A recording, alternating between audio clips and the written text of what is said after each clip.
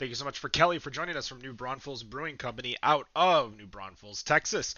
Check out all of our sponsors, Zatuna Liquor over in Rochester Hills, just south of M59 on Rochester Road, as well as North Center Brewing over in Northville, Michigan, just south of Baseline Road, as well as their drinking district in downtown Northville. And of course, PCI Brandcraft. If you want to throw your logo on any piece of swag, whether it's a glass, a hat, a shirt, shorts, whatever you could think of, they can do it. That's at PCI Brandcraft on Facebook and Instagram. Follow us on all of our social medias. That's Instagram, Facebook, and Twitter, Better on Draft. You can find us on Twitch, Bod Podcast, as well as friending us on Untapped to see what we were drinking every Friday night. That's at Bod Podcast on Untapped. Go check out our website, betterondraft.com, for news, reviews, and more updates to the website. Download the Michigan Beer Map app at mibeermap.com, free for Android and Apple users. Support Michigan breweries, and we'll see you next week. Whether your beer is in a bottle, can, or glass, kick back and relax. It's Better on Draft.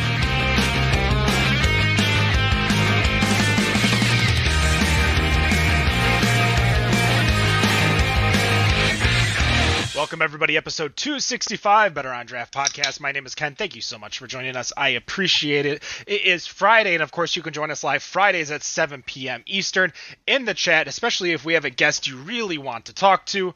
But of course, if you're listening to this via podcast, we appreciate that too. Introducing our host, we have a guest host today coming in as one of our writers. Danny, how you doing today, and what are you drinking?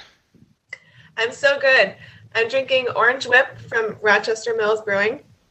It's number 2 right now. Perfect. And we also have Dan over in Arizona. What's the temp today?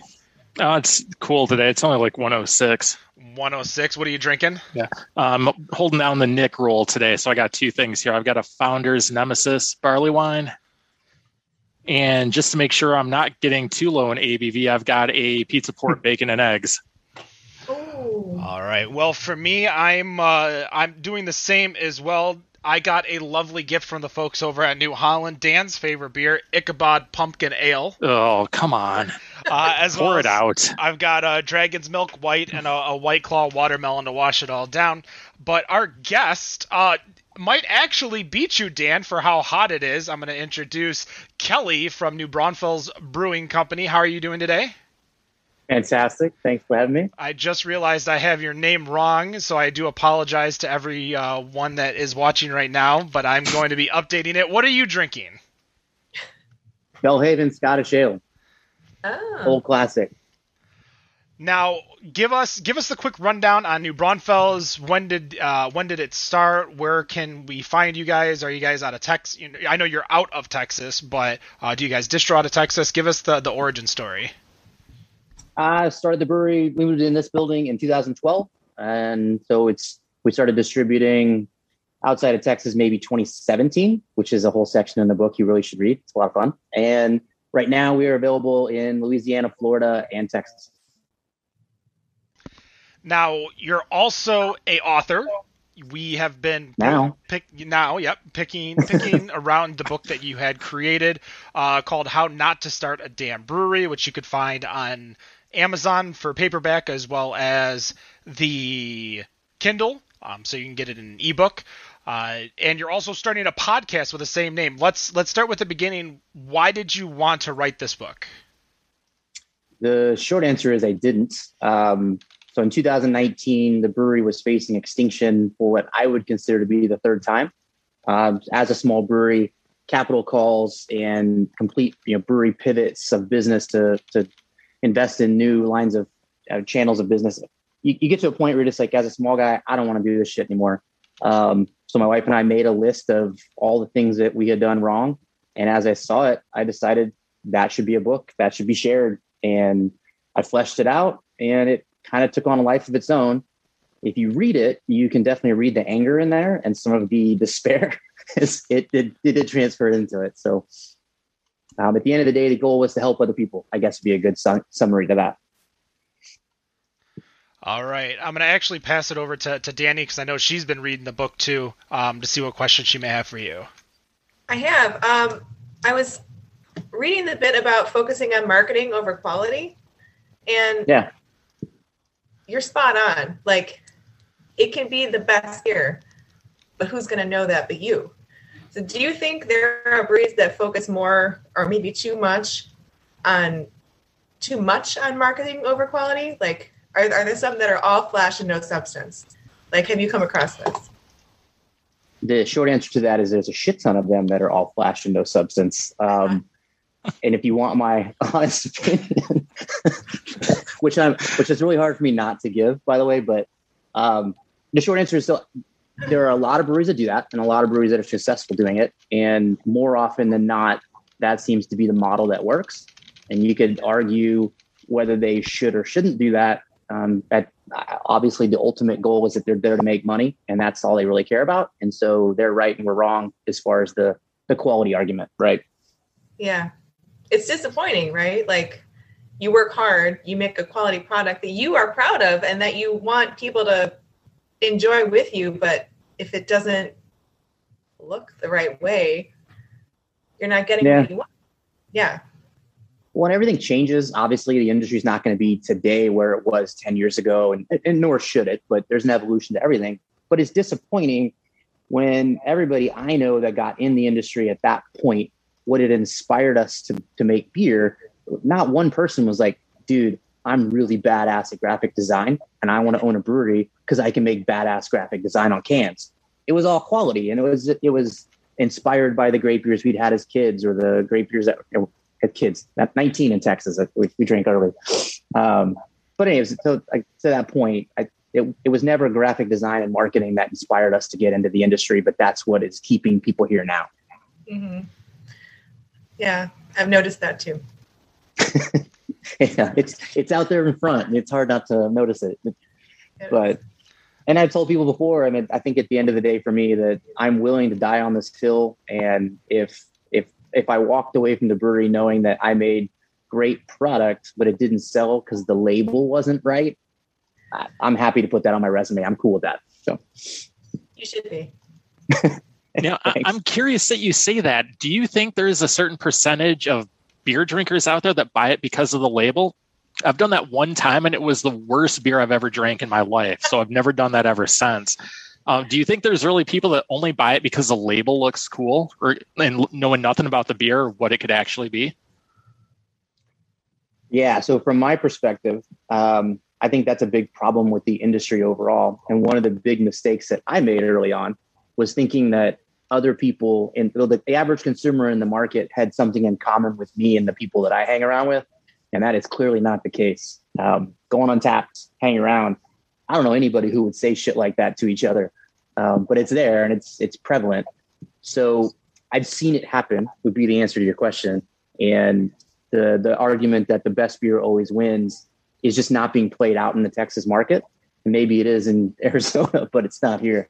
And so it's clearly the people buying the most beer and the quantities of it are definitely buying the labels and not the juice. I mean, I've definitely, judged a beer by its label. Like, it's something that's really hard to not do, right? Not now. Yeah. Like, I know a brewery that had really tragic labels in the last decade and a half or so, and then they've gotten better and better. And it's like, oh, okay, they got a budget, good for them. But the beer quality was always good, so it was hard to reconcile that. They had this great product inside this amateurish looking label, but here's where I think the opportunity is when I go to a beer store and we've all been to a beer store and we're like, I want something I've never had before. So we start looking at, breweries that may have a style that we've never tried. We start looking for the styles itself. But what's going to pull your eye? The thing that's going to pull your eye is some type of graphic, some type of label, something that's going to catch your eye. And it could be something very basic, like, like the fuck COVID label was very basic, basically 2 words. But it really stood out to you, not because it said fuck COVID, but because of the font. Like, the font really got you. And I think the font, that kind of surprises me with you, Dan, is because I'm surprised you've never seen a label and not necessarily bought the beer, but is like, oh, that looks pretty cool. And then you look at it and say, oh, triple IPA, never mind. Like, that's... So it has happened, but it happened one time and it was a damn pumpkin beer. the only time I've ever drank one, and it ended up being like poured out like on the floor. So, I try not to do that anymore. I still think at least with the style, like I know you like your darker, higher ABV beers. Like there has got to be a label that just catches your eye, and you're like, oh my gosh, that looks so cool. I want to try it because you know that it's your style, it matches up with you, but it's just a beer you've never had. But I know how much you like pumpkin beers, so it's really. Let's talk about stylistic seasonal beers real quick. What do you guys do over at New Braunfels that are seasonal? Because I know one of them definitely piqued the interest of your friends over at Gambrinus. But Gambrinus, yeah. What seasonal beers do you have? And then I want to kind of tie that into, once you start talking about that last one, the C&D that you got. Sure. Well, so the seasonal beers we do now, in 2017, we went straight mixed culture. And so that was the one in that example was prior to that when we were doing pure culture beers. But so now it's mostly annual variations. And so it'll be a lot of barrel aged beer re-fermented with kind of whatever that fruit is of the season. So loquats in the spring, peaches in the summer, prickly pear fruit in the fall type thing, where it kind of follows the seasons and works like an actual seasonal instead of just we released it in January every year. But if you want to talk about that one, and maybe you read it, you want to tell me what you caught out of that. The Wicked Fuel? Yeah, so the Wicked Fuel, for those of you who don't know, they got a C&D from the makers of Shiner. For those of us in Michigan who know the company that makes Shiner, Spetzel, who is owned by Gambrinus. I'm probably saying their name wrong, but it's not worth it to try. So they sent you a C&D because of the word wicked. Now, wicked has been used in a lot of different beers and breweries and different variations. So choosing that word, they came after you to stop using it. Now, you basically flipped them off, we'll say. You told them to go fuck themselves. And I don't know if I saw is there an ending to the story? Because last I heard they tried to give you not an ultimatum but a rules to live by, and that's when you just told them to say no. What? Yeah. So long story short, I instead of reaching back out to them, I did what a small brewery with limited resources would do, and I just went to Facebook and trashed the shit out of them and wrote a letter saying, quit picking on me, blah, blah. They gave me back. Well, I ended up on the phone with somebody and he gave me the explanation that, sorry, the IP attorney does that. And, we just didn't know. And we would never treat you that way. That guy's a dick. Like, come over here. And we just thought you'd call us and we'd have a beer and we'd talk about it and laugh and slap each other on the back. And then you'd sign this little agreement. I'm like, well, what agreement? And so they gave me the terms, which was essentially I could never distribute outside the state. It had to only be a seasonal. I don't think they limited the barrelage, but there was some verbiage in there about like kind of how popular it could get.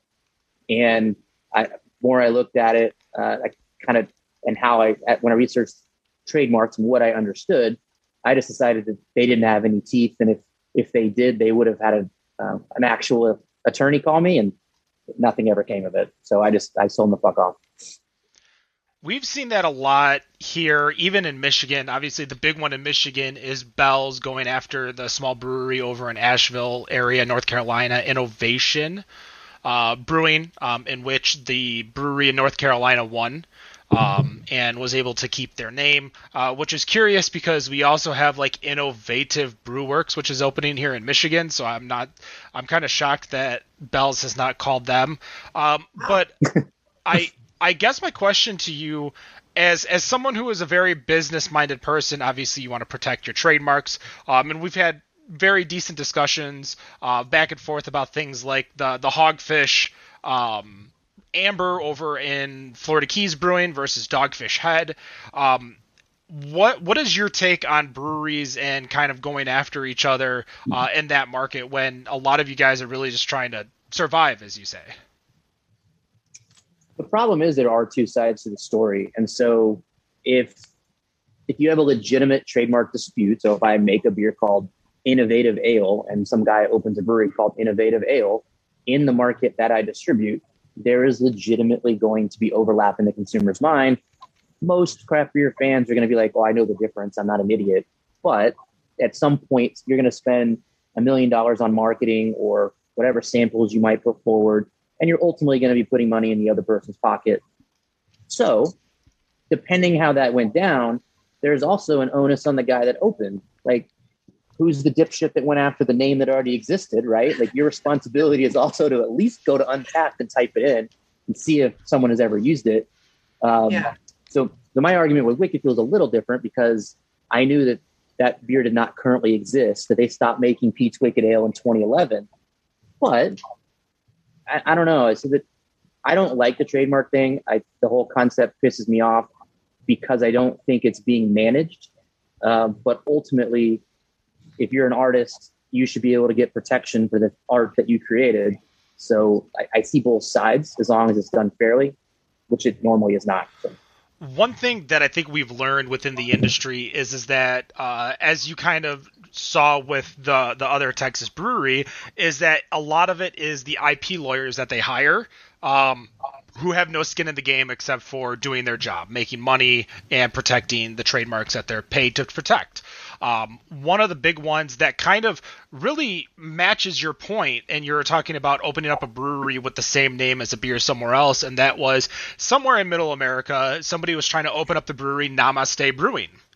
And for those of you who are craft beer drinkers and know Dogfish Head has Namaste, which is one of their beers, and that was another C&D that kind of occurred where you can't. There are some breweries you just can't fight, or you're going, especially if you're opening up a brewery, you don't have the money to fight that type of fight.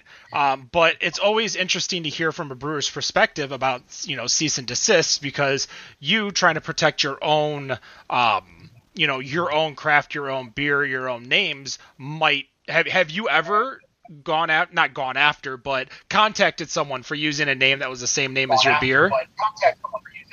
I use very esoteric and strange names, so that usually doesn't happen. Okay. To be perfectly blunt, I have not had anybody copy the name. Obviously, people can copy the style or the unique thing that you made, but there's really nothing you can do about that. What was you mentioned the style? What was the reason for pivoting to all open culture? My palate. When I started the brewery, I would joke with people that I was getting out of fitness and I wanted to do something in alcohol. And I loved Scotch. I love Napa Valley wine, red Cabernet specifically, and I love beer. And I didn't want to move. So Texas wine in 2011 was pretty abysmal. There was one distillery, I think. And so just that concept of doing either of those and staying in my hometown didn't make sense. But at the end of the day, I opened up a brewery as a wine guy. And so if my Hefeweizen was different batch to batch, I was proud of that. I thought it was cool that, dude, that one's got more banana. And the consumer was like, get the fuck out of here. It's got to be exactly the same every time. I'm like, that's not me.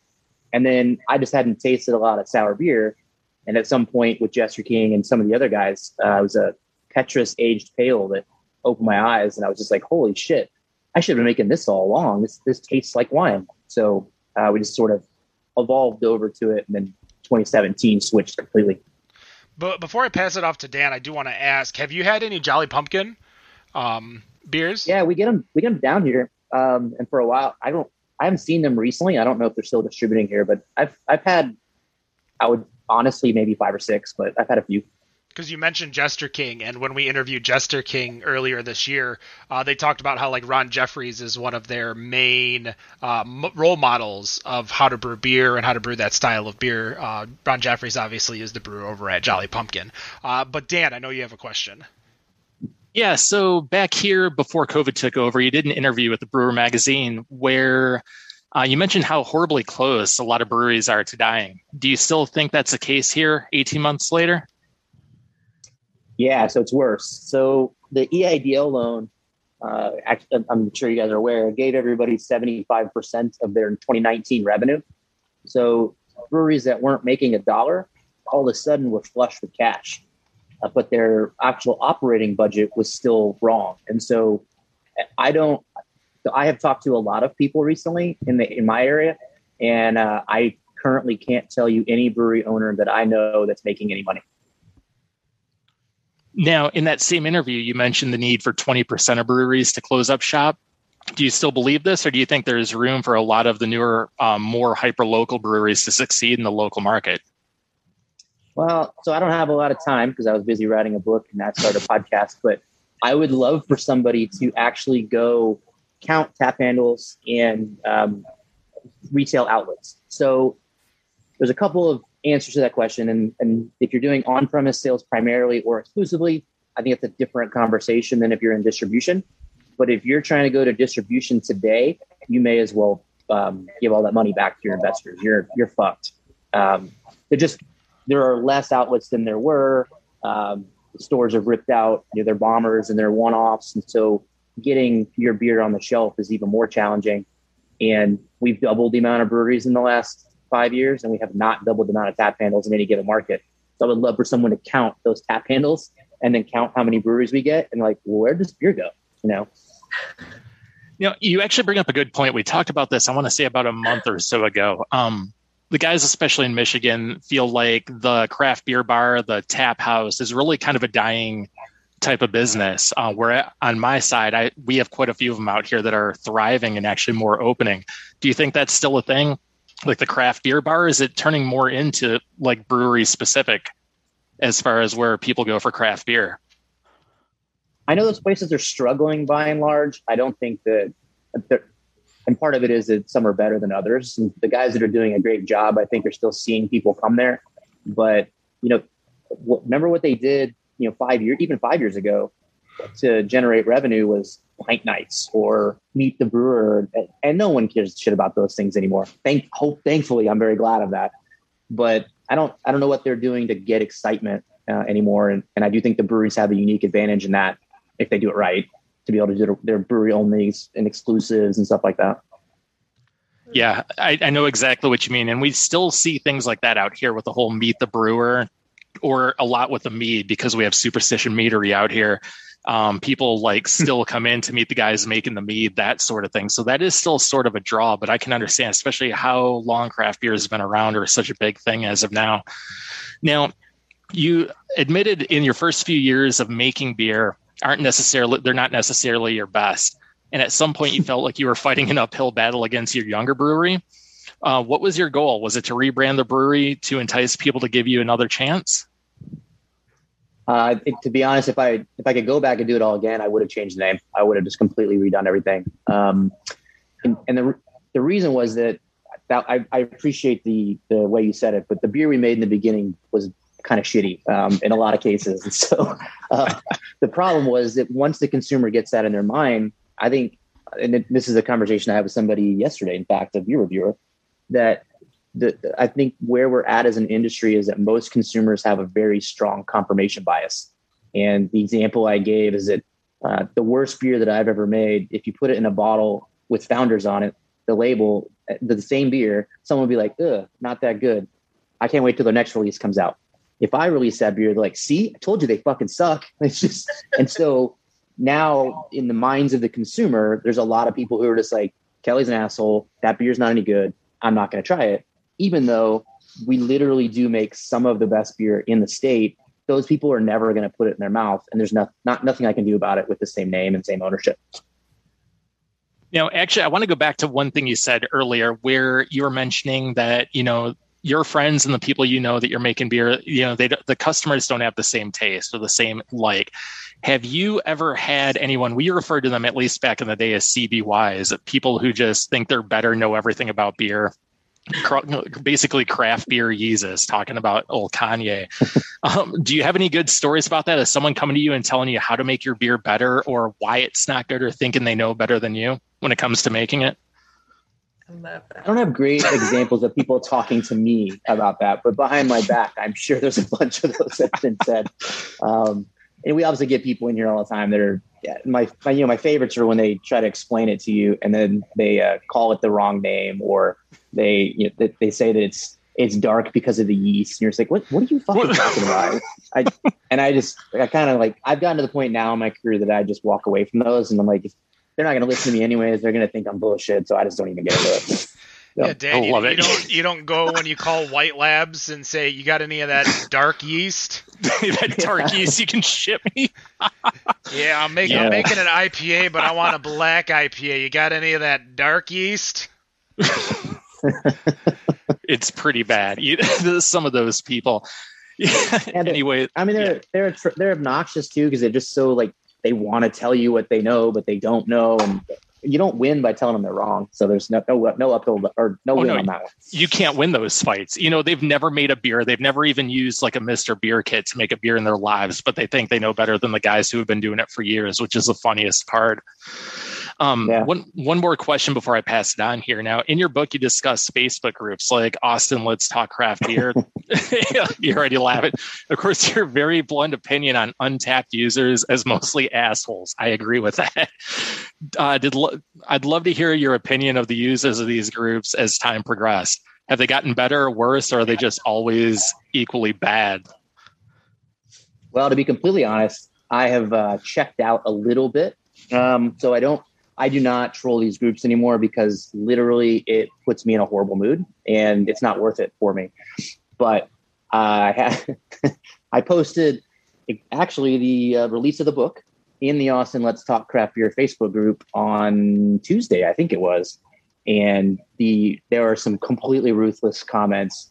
The short answer is no. They're all still a bunch of shitbag wiener boys, and I can't handle it, and I don't want to deal with it. That's why I stay out of those groups, because I'll go off on them, and they'll find out where I'm from, and it'll just turn to bad news.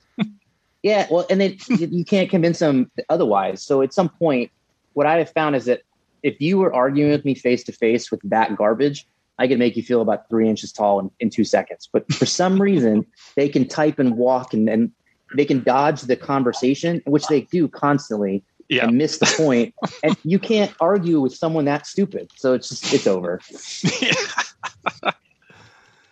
And then Danny, you had a question?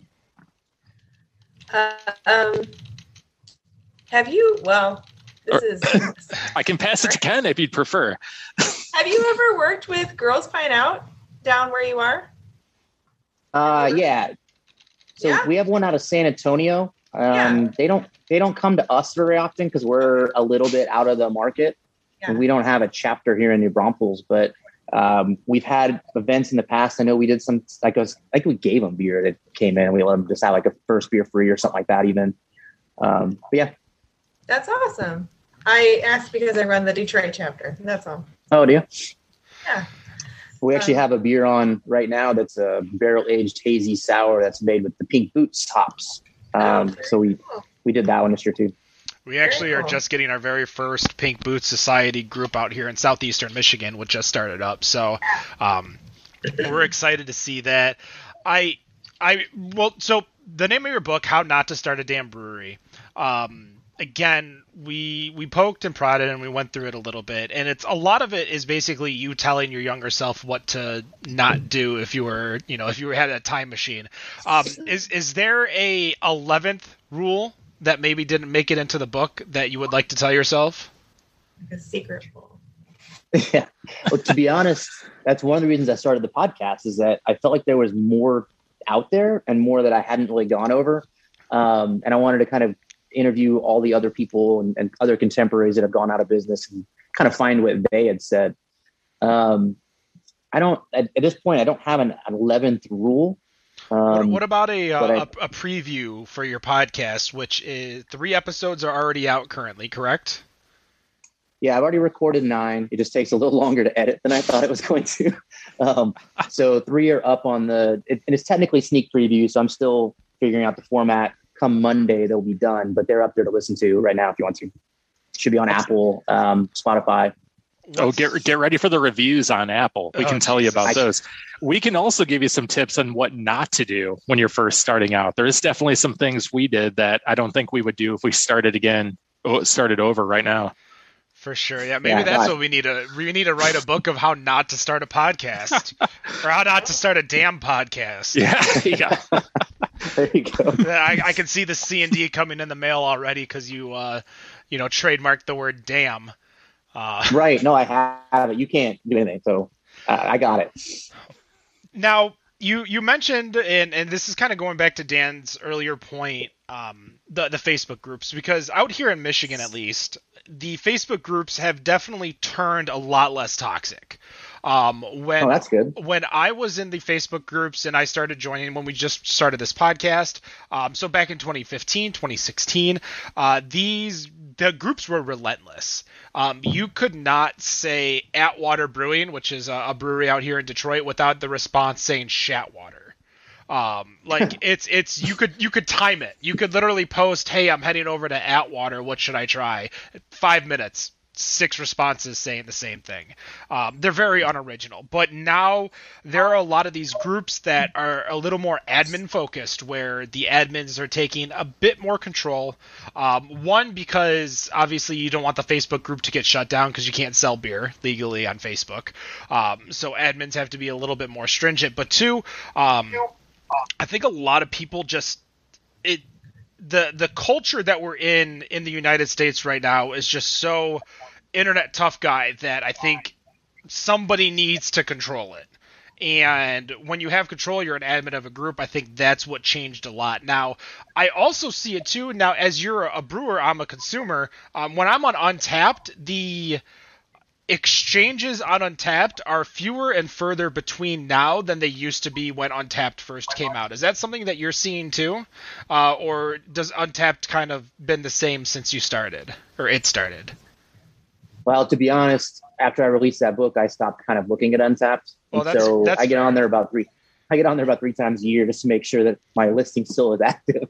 But outside of that, I don't spend a lot of time there. But when I do look, I will say that I'm not entirely sure what the catalyst is because I don't look enough, but the average rating of our beer is significantly higher than it used to be. And there's just kind of less shit talking in general. But I am not in any position to retract anything I've ever said about Untapped at this time, sir.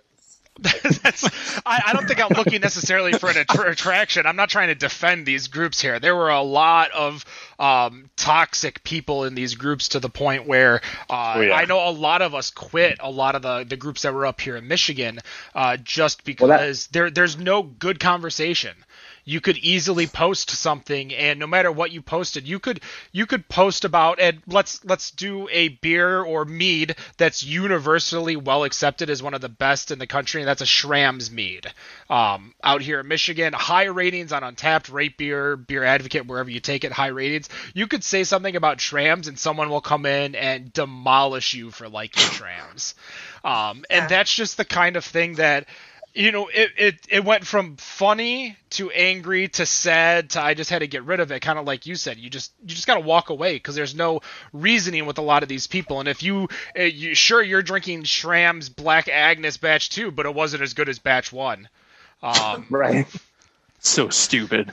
So here's one question I have for you. The Texas scene specifically, we had that same thing where like the toxic groups so they are still toxic. But what we have seen is there are new people starting new groups. And I don't know if they're not letting those people in or just not allowing them to be as much shitbags. But there's been a schism, I guess, in the industry. We had that in Michigan, and early on, so this was years ago, a group called the Brews Brothers, which is a black beer culture group. They had their own Facebook group. They were you could literally go in there and drink a Busch Light, and they'll be like, "Cheers, what do you think?" And there was no negativity. They don't deal with that shit. You fuck up, you're gone. And it's also invite only. You can't just apply to get in. Like someone needs to refer you to get in. And this group, who they have their own opinions, they have their own thoughts and their theories. Like, you know, for instance, if you ask them about Founders, be ready to sit down for a 2-hour podcast because they're going to give you all the info on Founders.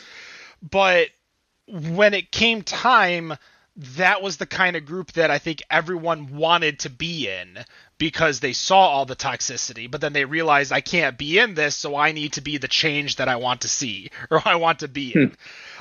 So a lot of these groups, like I was in a Dallas group for a bit because I was flying in and out of Dallas 2018 and 2019 a bunch. Like I know Victor over at Dallas Beer Talk. So getting into the Dallas scene a little bit was a lot of fun, but I didn't necessarily see that toxicity that I was seeing back in the early days of the Detroit area craft beer enthusiast, DACB as we call it. But I was just curious if you saw the change, because again, everything that we see as a consumer is way different than what you see as the beer maker, as the business owner, because they're not talking to each other, they're talking about you. Yeah. So I guess I want to tie that loose end up, because not loose end, but tie up that conversation, because I think we could easily get into a 6-hour long conversation about stupid shit we've seen on Untapped. And I think you make a great point is that if in your book you say that if you can't deal with the garbage, walk away from the garbage. And I think that's a very valid thing that a lot of people, including myself, I was one of those people. I couldn't deal with it, so I just walked away because I was just getting angry at people just saying stupid stuff. I'm like, why can't you just enjoy beer? But I want to ask a fun question just to kind of get off this topic of being pissed off at craft beer annoying people. What's your favorite style of beer? Not to make, but to drink. Well, there's a bit of situationality to it, but I would say across the board, I look forward most to Oktoberfest. Oh. And not the hellish, shitty ones. I want some malts and a little bit of bite, some character to it. I really enjoy Oktoberfest. If I'm at home reaching for something, I also really like to drink an Imperial Stout. My problem is that as a father of 2 children and a husband to a wife I want to keep loving me, I can't have very many because I do kind of become a little bit drunk, a lot drunk, like a better way to say it. A little bit.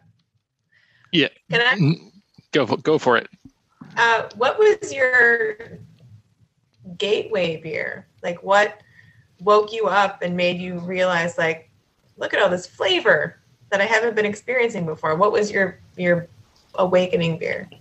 I think it was cocaine, actually. No. So let's see. Gateway beer, probably Pete's Wicked Ale, actually, which is why it was funny that they're the ones that sent me a cease and desist. Because I think I might have been 18, and it was expensive. It was craft. It was different, and it was roasty and had flavor. I'm like, what the hell is this? This is fantastic. And I remember that, but I'm sure now it would taste watered down and boring, but at that point it was fantastic. Awesome. Yeah, I want to go back now that you brought up the Wicked. Do you think they are suing Boston Beer Co. now because of their new Wicked line? I mean, the minute they set foot in Texas, are they going to have the guys who make Shiner trying to stop them from distributing in the state? So it shouldn't matter. Technically, they had a trademark for the country if they were going to. But so the way it works is that Shiner can literally just give them a letter saying you have the right to use it. And they did that. So if you look in the book, I think I had, 10 or 12 examples of businesses that they allowed to use it, which is the whole point of the trademark, that no one's supposed to use it. So by allowing everyone to use it, you've essentially said you don't have a trademark. So I'm betting that they probably didn't. Because one of them is Red's Wicked Apple Ale, which is owned by Miller. Yeah, I forgot about that one. Miller. Yeah. I actually have heard really positive things about Red's Wicked Apple, and I have not had it. It's good. Is it really? I've had it. It's good. It's good. We're not going to talk about that, but it's good. I don't like really like my I had this huge blockade of massively produced apple type beers or apple ciders because of Angry Orchard. Like, I remember having it, and literally it just felt like sugar going through my veins. That's what it just it tasted. It felt like that. And the problem also was that I had been drinking for 3 days straight, and that was the last keg that was left. So nobody else wanted it. The apple ales aren't as bad as the cider. So, in the Wicked, if I remember, the Wicked Apple is like the 8% one, which makes it go down. It's good. So you're not going to drink a ton of them. It's just going to get you kind of messed up. Now, Ken actually just passed me a question here. He's hoping and he's wondering, when are you going to expand out and start making alt beers? Because he would come back and visit you if you started distributing or just making one for the brewery. Can you make an open culture alt beer? Yeah. I can do whatever the fuck I want. Yeah, The short answer is it may not taste very good. But one of the beers I did, I actually haven't even told anybody really about it yet. I did decide to make we have a mixed culture, kind of like Belgian lambic inspired, but it's not blended, not aged in barrel. And I did a imperial version of it, which is basically inspired by Duvel. So I can do weird stuff. Mixed culture Duvel, why not? Mixed culture alt beer, try it. Yeah, why not? It might actually be good. Ken will be the first in line to try it, though, just to see how it works. I'm not going to lie. I probably would. That's how I felt when I saw Old Nation up here in Michigan. They had that double Detroit Dwarf, which was apparently a double alt ale. But as we were interviewing Travis Fritz years ago, 2016, maybe 2017, he explained that it's not really an actual style. But I did find a bottle of it in a store. Now, the double dwarf. Yeah, the double dwarf. So, not the single. The Detroit Dwarf is amazing. That's easily one of my one of my favorite beers in the state of Michigan. Honest to God, Kelly, like if you want to talk alt beers, I could talk alt beers all day and tell you which one's good and which one isn't. But I don't want to bore the rest of the fans because what events do you guys run over at New Braunfels? Because it looks like you got like giant machinery behind you. I see barrels behind you. What's going on over at your brewery? Why do people want to go to the actual facility? We're actually located in downtown. So one of the biggest reasons is that you can literally grab your beer, go walk around, and come back in. And so you can drink on the street anytime you want here in New Braunfels and kind of wander around. As far as the events that we do, we primarily focus on the beer and the new things we're releasing. But it seems like over the last 3 months, we've been releasing a beer about every 10 days. So there's been a ton of new stuff. Is that a COVID change where you have like a drinking district, or is this something that was happening before COVID? We've been alcoholics since Jump Street, baby. So you can drink New Braunfels forever. Yeah. It kind of just blows my mind because I would think Texas is a little bit more conservative when it comes to its alcoholic laws versus other states that we see. So having that type of open intox area is something we actually have been talking about for years, but never seen until this year. So I was just... the way they get around... Oh, go on. It's the Texas law, there's not a Texas like state law saying you can do it. It's sort of left up to the cities. And so there's a few cities in Texas that do, but there's probably equally as many dry counties that you can't drink at all in. So big state, but depending where you are, it's different everywhere. I learned that too with, I think Grapevine is technically dry. Even though you can, the hotel that I stay at, the Gaylord, which is technically in Grapevine, you can drink in. So I haven't figured out what dry means in the city of Grapevine.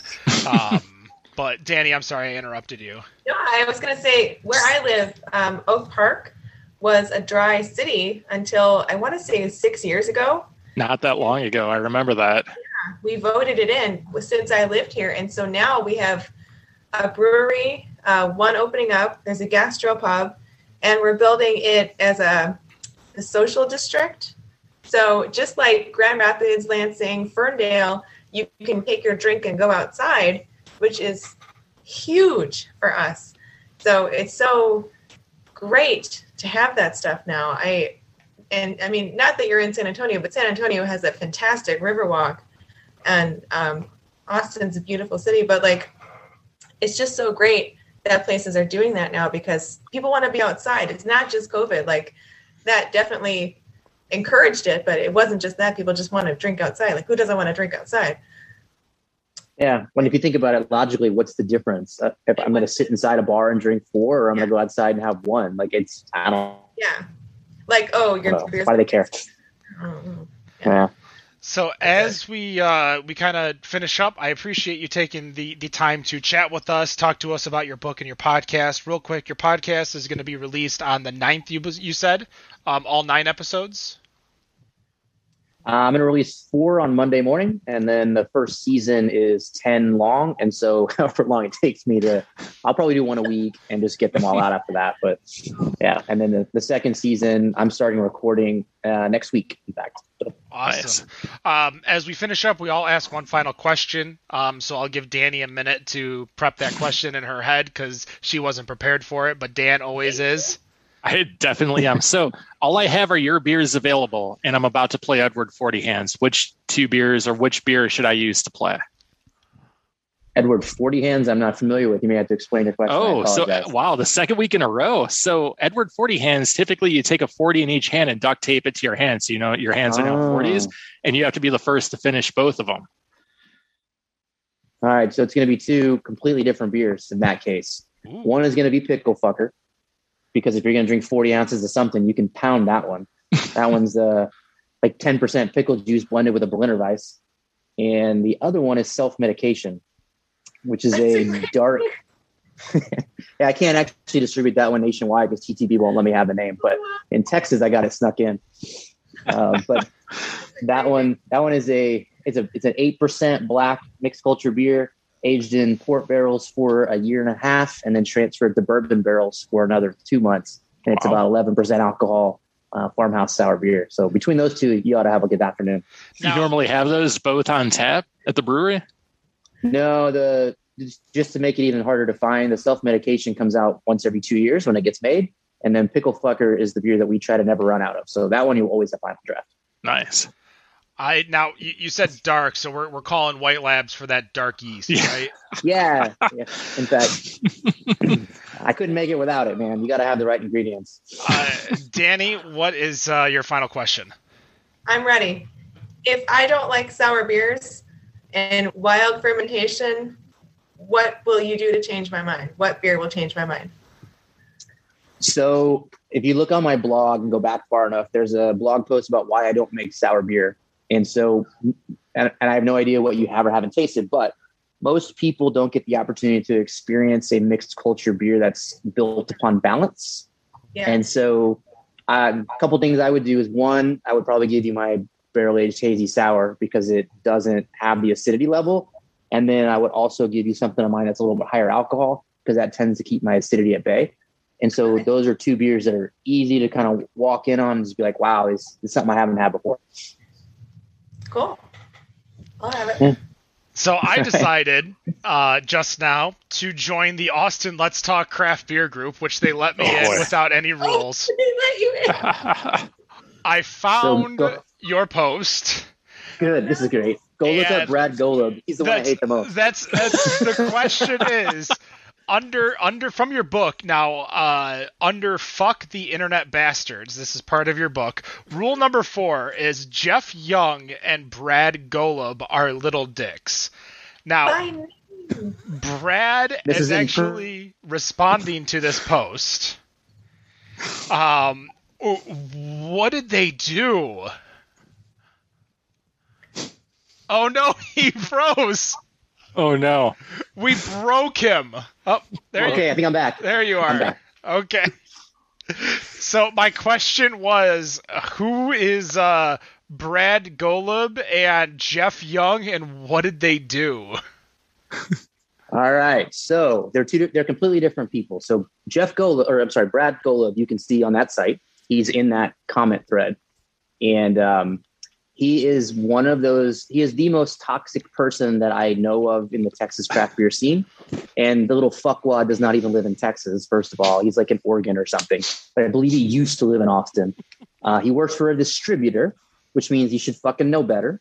And he literally will just go on there and just shit on things to start fights. He's that kid who got picked on all the time in high school and finally got an opportunity to hide behind a keyboard, and he can actually like lash out and not get his fucking face beat in for once. Because I've never met him in person either, by the way. Of course, I can't wait till I do. Yeah.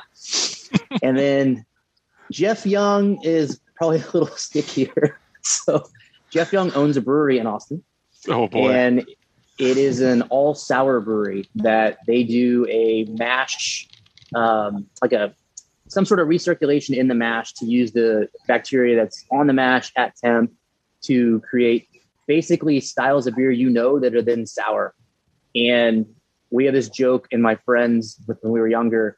He that guyed me. So like if you go up to your buddy's girlfriend and like she's hot and you go up to her and like, dude, I don't know why he treats you like that. I would never treat a girl that way. Like if you were my girlfriend, holy fuck, dude, I would totally buy you flowers every day. That guy's a dick. That's what I call that guy. But Jeff Young that guyed me on the Austin Let's Craft Beer Facebook group this one time, and then he's done some other shit after that. But this is the one I won't forgive him for. Somebody literally was like, they said something in response to my comment that was bad, and he goes on there and he goes, we don't distribute in Houston, but if Blue Owl got the opportunity to put our beer in front of you, we would welcome any feedback you wanted to give. We would never treat you the way Kelly did. Oh, damn. Fuck you. Wow. Why? So once I have a book, if you treat me like that, you're going in it, motherfucker. Like, Yeah. I mean, he seems to be embracing it with the side of ego for sure on the group, but it's yeah, Brad's cool with it. it was quite interesting. Kelly, thank you so much for joining us. I want to say I appreciate your curtness. You're not hiding behind the fact that you own a brewery. You speak your mind, which I think is what a lot of people are afraid to do, especially in a context of a podcast. And we do try to be very friendly and upbeat and with everyone, but. No, this was definitely a refreshing interview, and I appreciate you taking the time. New Braunfels Brewing, you guys are in New Braunfels, Texas. The distro, you said Louisiana, Florida. I believe there was another state in there along with Texas. Currently, just here. We used to be in Oregon and California. We pulled out. Maybe that's why Brad. Don't go back to Oregon. Screw those he can't guys. get pickle fucker anymore. But go check them out, especially if you are interested in the open culture, live culture type beers, sours, wild ales. They're definitely going to be your treat. Look for the book. It's on the Amazon for Kindle, as well as you can buy paperback. Can they buy it anywhere else where they don't have to go to Amazon? Currently, it's only available on Amazon. And once I finish the second season of the podcast, I'll have an audiobook up there as well, but I don't yet. So. All right. That's probably going to be, I have it on Kindle, the Kindle Unlimited, but when I buy it for me, it'll definitely be an audio. You're reading it too, right? Yeah, it's got to be you. I am going to have a blast. Yeah. That's one thing. I don't know about you guys. As we finish this up, when I read some type of biographical or autobiographical book, I love hearing it from the artist itself. Listening to somebody else talk, like I listen to, I'm a big wrestling fan, so like Daniel Bryan did his own. Chris Jericho has done a handful. Kevin Smith, the creator of Clerks, did his own. And what's funny about Kevin Smith, too, if you're a Kevin Smith fan, is that he sidebars so much, just like he does in real life all the time. It's hysterical. But you know what? I'm actually hyped now that I know that you're doing the audiobook for the book itself. That's going to do it. Better on Draft. Again, we're live 7 p.m. Eastern. You can find us on all of our socials, Better on Draft on Instagram, Facebook, and Twitter. And no matter what you think of your beer, we think it's better on draft. There you go. Better. I like that. There you go. It's better on draft. I was going to say, hold my blunt. Hold on. What? Peace.